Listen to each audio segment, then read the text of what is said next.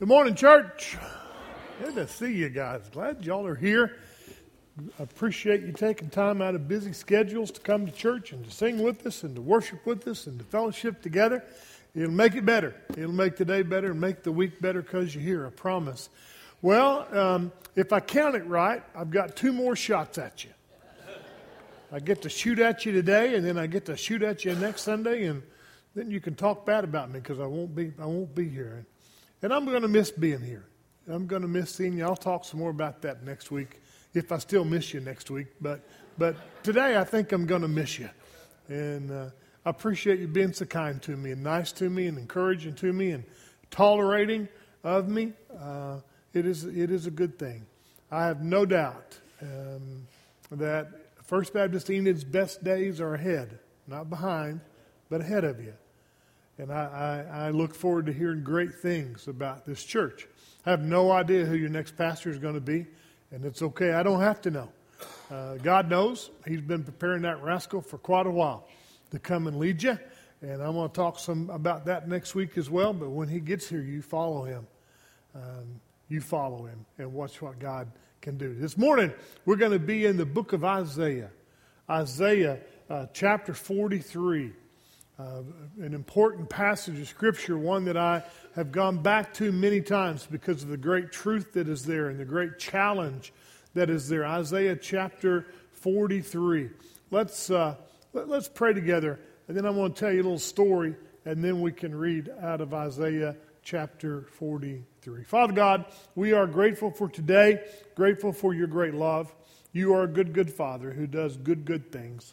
We thank you, Father, that although our sins are many, your mercy is more. What a great truth that is. What a great encouragement that is. And God, I thank you that when we've confessed our sins and they've been forgiven, that you choose to remember them no more. God, I'm not sure how all that works, but your word said it does, so I believe it, and I'm thankful for it. Help us this morning, Father, as we look into your word, that we would do so with an open heart and an open mind. God, that we would see this word as coming from you, perfect and pure and wonderful, preserved just as you wanted it to be for us to have in our hands this morning. God, thank you that you love us enough to give us this word, give us the ability to understand this word and to comprehend it, and God, given us the ability to act upon it. We love you, Father, and we give you praise. In the blessed name of Jesus, I pray. Amen and amen, and all the Lord's people said. Now, I'm going to tell you just a quick story. It's a true story about a sister church.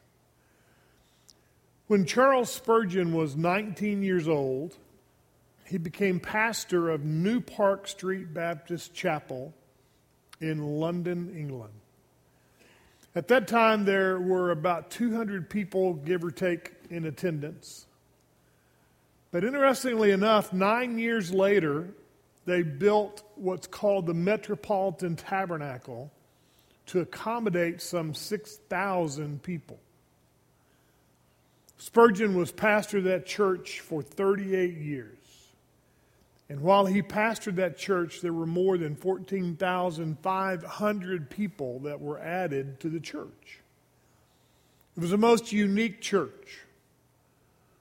Metropolitan Tabernacle reached the poorest people of London and reached members of Parliament from London. That building still stands today. That facility still stands today. But if you were to go to the Metropolitan Tabernacle in London today, you would discover that they seldom exceed 150 in attendance. And indeed, that church has become a museum more than a mission center. It has lost its way. If you think about that with me for just a moment, one of the things that we learn from that story of the Metropolitan Tabernacle is that the world changed. London changed. England changed. The people changed. But for whatever reason, the church didn't. And because the church didn't change, she became irrelevant in the city that God had planted her. Because the church refused to change, the church began this decline into death. You say, well, Joe, what did God intend? It's a question for you. Let me show you what God intended. In Isaiah chapter 43, and we'll pick up the story in about verse 16. Thus says the Lord, Yahweh is about to speak to us. We should pay attention. Thus says the Lord, who makes a way in the sea, a path in the mighty waters, who brings forth chariot and horse and army and warrior. They lay down, they cannot rise. They are extinguished, quenched like a wick. Remember not the former things, and consider the things of old. Behold, I am doing a new thing. You should underline that. Behold, God says. Pay attention. Look.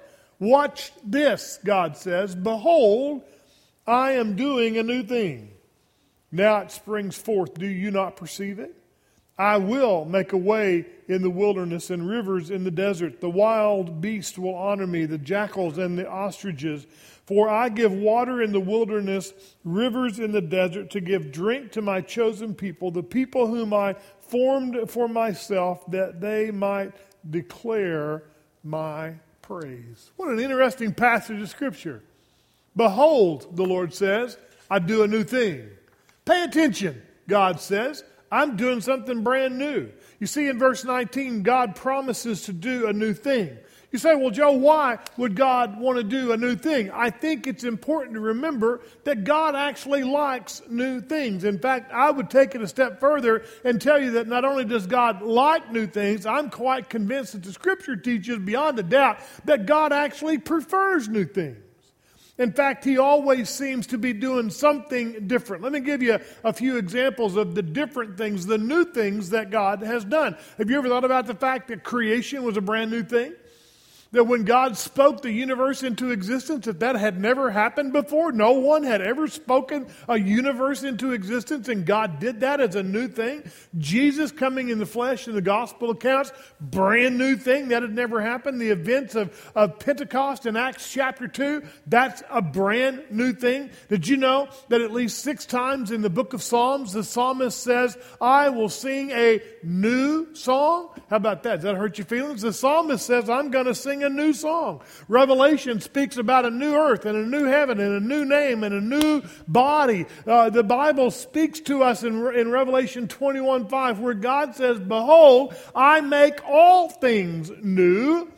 You see, at salvation, even at salvation, old things pass away and all things become new. Maybe God does prefer the new thing.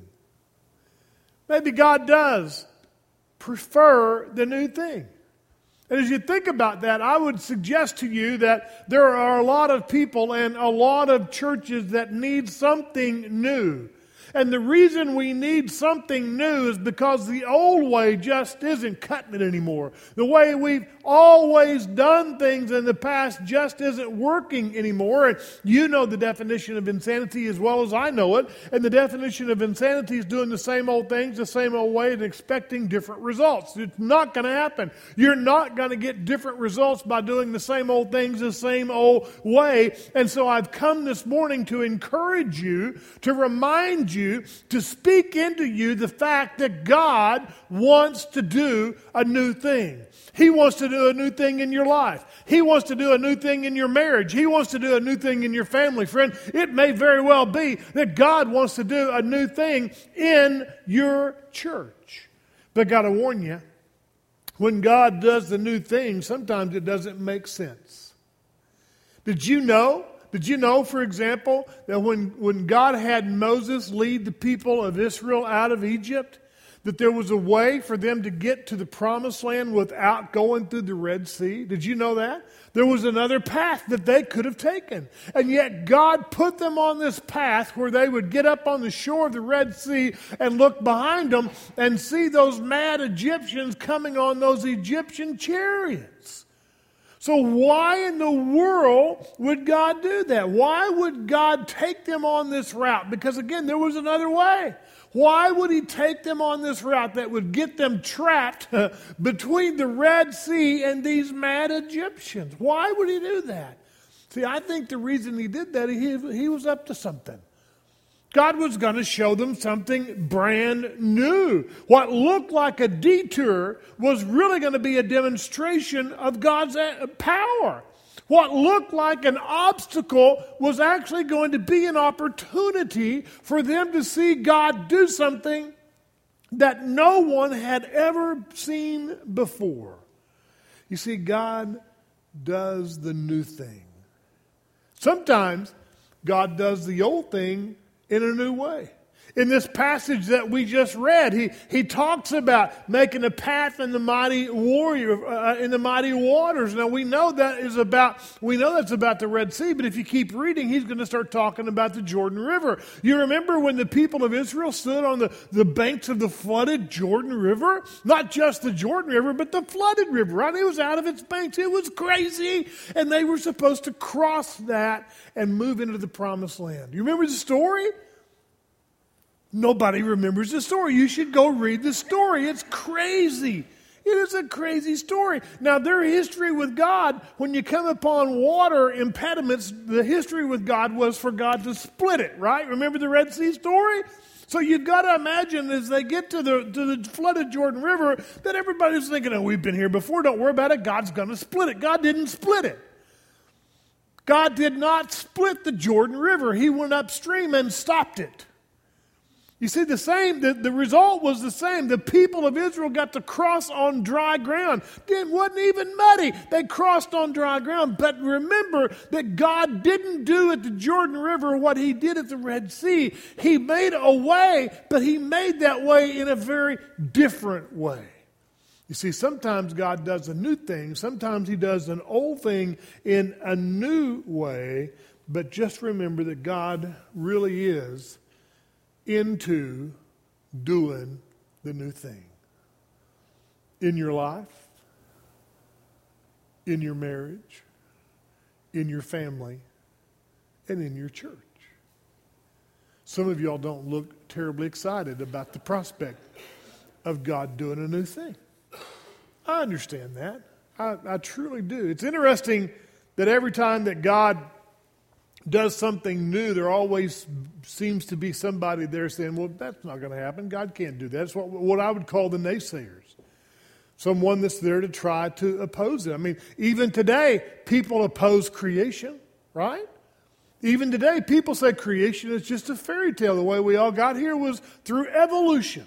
See, they got to come up with another excuse to take God out of the equation. Sometimes people oppose incarnation by saying that Jesus was not the result of the Holy Spirit and Mary, but some Roman soldier in Mary. People try to oppose the resurrection by saying that the disciples came and stole the body of Jesus.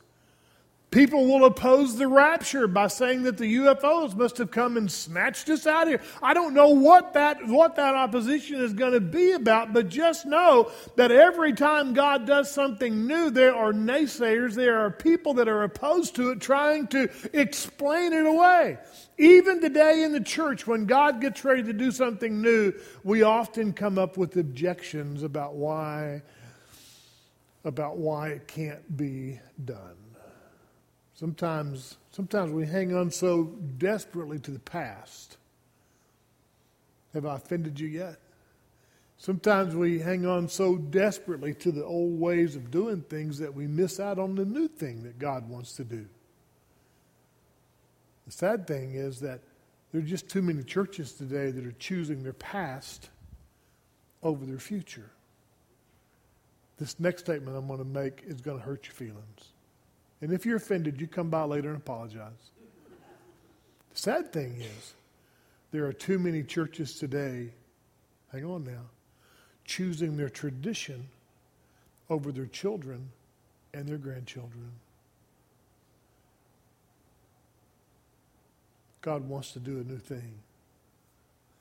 God is always about the business of doing a new thing. Look again at what Isaiah 43:18 says. Again, the previous verses were about the Red Sea and the Jordan River. Now look at 43:18. Can God really be telling us to forget about the Red Sea situation and the Jordan River situation? Can He really be saying to us, just forget it? Don't remember those. No. I think what God is actually saying is that what He was about to do, what was about to occur, was so much greater than anything that had happened before, that the comparison to the old would be like nothing at all. You might as well just forget about what I've done because of what I am about to do. Now, does that mean that we don't ever go back and study the Red Sea or the Jordan? Of course not. Of course not. I think it's a comparison thing. That as great as those miracles were, as amazing as those things were, they are going to pale in comparison to what God is going to do. And in the days ahead, we're going to be talking more about what God is doing than what God has done. Could it be that the reason that so many of us still can't get over the miracles of the Red Sea and the Jordan River is because we haven't allowed God to do the new thing in our time? Could it be that the reason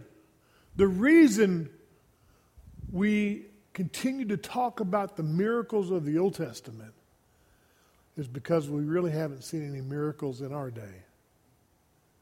Could it be? Could it be that the reason so many churches are floundering these days is because they're stuck in the past with no desire to look to the future? Now listen, I know change is hard. I know change is hard in Southern Baptist churches. I get it. I pastored one for 20 years. 20 years. And what I learned is that really the Southern Baptist Church isn't against change. Really, it's not. I mean, if the church isn't against light bulbs being changed, as long as somebody else does it. They're not against changing a flat tire on the church van, as long as somebody else does it. They're not even against changing dirty diapers in the nursery, as long as somebody else does it. And they're certainly not opposed to changing a pastor who talks about change all the time. But you see, church, at some time, at some moment, we have to think about what's coming next. Who's coming next? Because I'm going to tell you, in rural Oklahoma and in our small communities, we're losing a lot of churches. It's kind of like last one out, turn off the lights. Last one out, better lock the door. And that grieves my heart. And it hurts my spirit. Because we need those churches in rural Oklahoma. We need those churches in our small towns. They are points of light that direct people to the gospel of Jesus Christ. And so many of the times when those lights go out, the gospel presence goes away. You see, friends, we've got to be open to the possibility that God has something new that He wants to do. That God has a new thing that He wants to spring on you. That God has a new way that He wants you to try. And that's hard. I get it. I know it. I feel it. The older I get, the more I know it. But I'm going to tell you, things that stay the same in this world are things that are dying. God has a new thing. A brand new thing that He wants to do at First Baptist Enid. You know, as churches and individuals, we need to learn from the past, but we can't live in the past. We need to learn the legacy of the faith of our fathers. We need to read the Scripture and see how people acted in faith. Of course we do, but the reality is we can't live off of somebody else's faith. The reality is we can't even live off of our faith from last year. Faith is an ever-present thing. Faith is a now thing. You see, the difficulty is if we're stuck in the past, we're going to miss God's present work. If we're stuck in the past, then we're not going to see God today. If we're stuck in the past, then we'll miss the new thing today that God wants to do. And I would say to you, friends, I can think of no greater need for any of us than to see God work. Individually, we need to see that. In our marriages, we need to see that. In our families, we need to see that. In our churches, we need to see that. We need to see Him do something new. And that takes courage. And it takes boldness. And it takes a willingness just to fall flat on your face. But God has a way, when the church stands up to move forward, God has a way of smoothing out the ground and making it work. You know, one of the things, what time is it? One of the things that we were able to do at First Baptist Marlow is we began to turn the attention of the church from an inward focus to an outward focus. And I understand that human nature is to turn inward. And because it is in a lot of our churches, the resources of the church are spent on the church because we're turned inward. So you have to turn it outward. You have to intentionally find ways to change the focus of the church from on the church to on the community around the church. You have to kind of change the focus of how we're going to spend our resources, the things that God has given us. Listen, one of the things we learned at Marlow is that God didn't give us the stuff that He gave us for First Baptist Marlow's sake. He gave us the stuff that He gave us for the community's sake. And it was not until we learned that and learned to begin to give that away that God began to show up and do some crazy things. You know, one of the craziest things is we decided one day that we were going to go down to the local grocery store and make a deal with them. And the deal was going to be on a particular Saturday out in the future. We were going to be there from 8 o'clock in the morning till 12 noon. And everybody that came in the church on that particular morning, everybody that came in the grocery store on that particular Saturday morning, we were going to pay for their first $50 worth of groceries. Had a little lady in the church, her name is Sherry Calloway. She's a great lady, knew the scripture, godly woman. And we were in a business meeting when I said, hey, I think we need to go down to the grocery store and buy everybody's $50 worth of groceries. And Sherry said, Brother Joe, do you have any idea what that'll cost? And I said, no.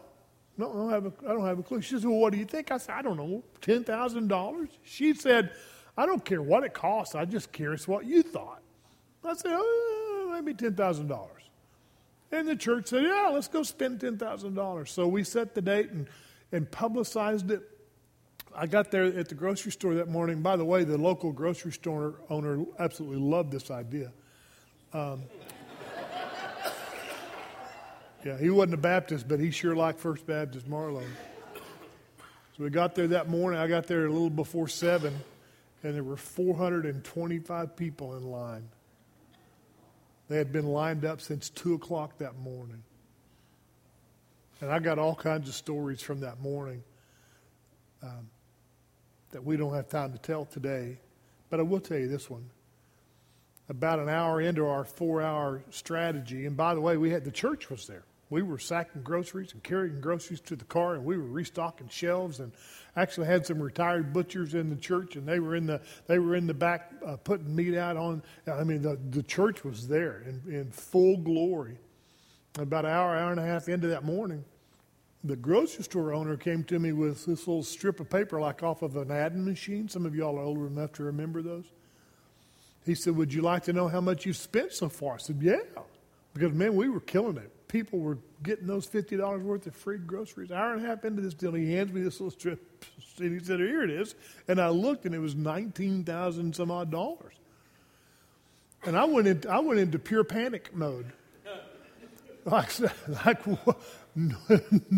And there were 3 deacons standing around. I know that's hard to imagine deacons just standing around when work was happening, but that's and if you're a deacon, that's a joke. It is a joke. But these 3 deacons are standing there, and they said, what's going on, Joe? And I said, we've spent more than we said we were going to spend. And they said, well, how much? I said, well, we said we are going to spend about $10,000. We spent about $19,000. We got about 2.5 hours to go. What do you think we should do? And all 3 of those men said, we keep going.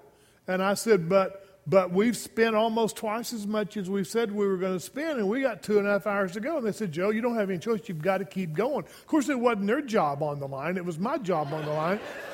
So if it's not your job on the line, it's easy to have faith. You know, your faith grows if it's somebody else that's taking the shot. And I said, well, all right, let's go. Let's go. And we finished. We did the 4 hours that morning. And the next Sunday morning, I stood in front of the church. And I said, y'all remember I told you that the grocery buy down was going to cost about $10,000. Yeah, that's what you told us, Joe. Man, it was great. Best $10,000 we've ever spent. And then I said, well, church, we didn't spend $10,000. We spent $40,000. And the church stood and applauded.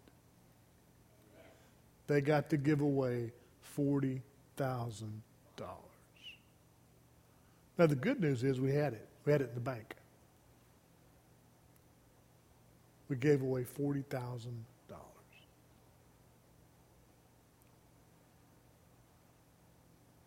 And it was that event, I think, that began to turn the attention of the church to the community. Because as we were serving those people that came to get groceries, we met people that we had never met before. Before we started sending them into the store, I was standing there with the people that had been in line since about 2 o'clock, and one of them said, Brother Joe, and he didn't go to church with us, but I'd been pastoring Marlow long enough. I was kind of a community pastor. Brother Joe. I said, yes, sir. He said, hey, this $50, can we buy dog food with that? And we'd already made the decision that we weren't going to allow them to spend the money on tobacco products or alcoholic beverages. They sold beer. Can you believe they sold beer in their grocery store? Couldn't buy tobacco products, couldn't buy alcoholic beverages, couldn't buy deli food, but anything else in the store was fair game. And he said, can we buy dog food? I said, listen, sir, you can buy anything in there except tobacco products, alcoholic beverages, or deli food. So he said, it's okay if I buy dog food? I said, listen, buddy, don't buy tobacco products, can't buy alcoholic beverages, no deli food. He said, so you don't care if I buy dog food? What are we doing? I said, listen, you can't buy tobacco products, you can't buy alcoholic beverages, you can't buy deli food. And I feel somebody poking me on my back. I turn around and look, and it's the owner of the grocery store. And he said, Joe, you know that a lot of people in this line buy dog food and eat it every week because it's a high source of cheap protein. That's happening in our town.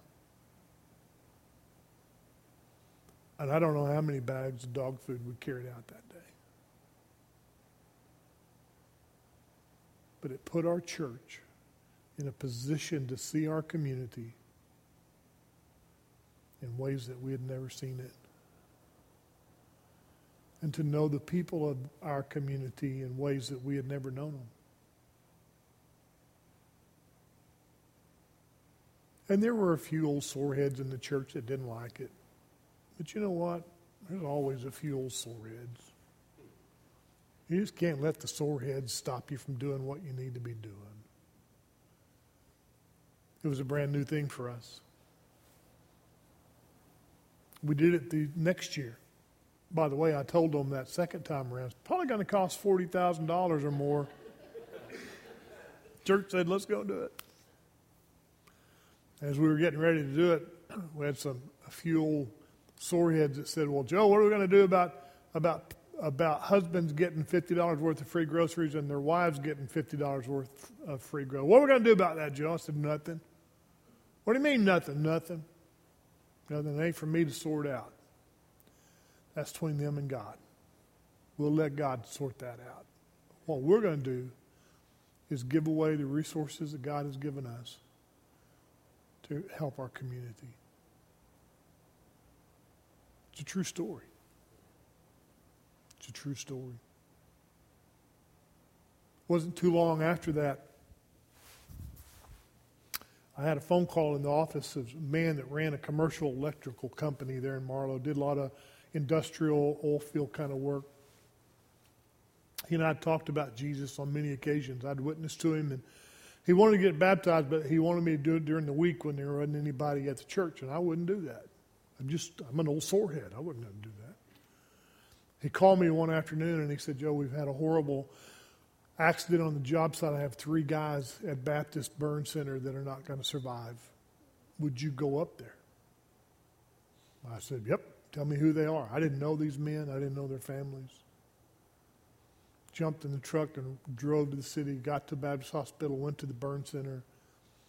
There were the wives and some of the older children are in the hallway. I walk right into the middle of that because that's what you do when you minister. I said, hey, I'm Joe Ligon, First Baptist Marlow. I heard there's been an accident. The wives are staring at me like, what can you do? Is there anything you can do? And I said to them, is it okay if I go in and pray with your husbands? To this day, I don't know that those men were saved. One of them survived, the other 2 didn't, but I went in and prayed with them and came back out in the hall and prayed with their wives. And one of the women said, Brother Joe, I wasn't her pastor. I'd just been pastor in Marlow a long time. She said, Brother Joe, I have some family in the waiting room. Would you be willing to go in and pray with them? I said, sure, let's go. I follow her into the waiting room thinking there's going to be a little group of 4 or 5 people. And I walk into this waiting room, and it is wall-to-wall people. And they're talking and laughing and carrying on like you do in those situations. And this woman that I followed into the room begins to yell at them, try to get their attention. She's whistling and yelling and clapping her hands, and finally she gets everybody quiet. And she said, this is Joe Ligon. He pastors that church in Marlow that does what churches are supposed to do. And he wants to pray with you. And I walked out of that hospital, a broken man, thrilled that I got to be a part of a church who was giving it away and making a difference in the lives of people that they didn't even know. First Baptist Enid, God has a new thing. A new thing. And your new pastor is going to be the one that's going to lead you to that new thing. And I'm going to encourage you to get off your pew and get on your feet and go with him. Go take the gospel to the darkest parts of your community. Go take the gospel to the most broken places in this area. Go give it away.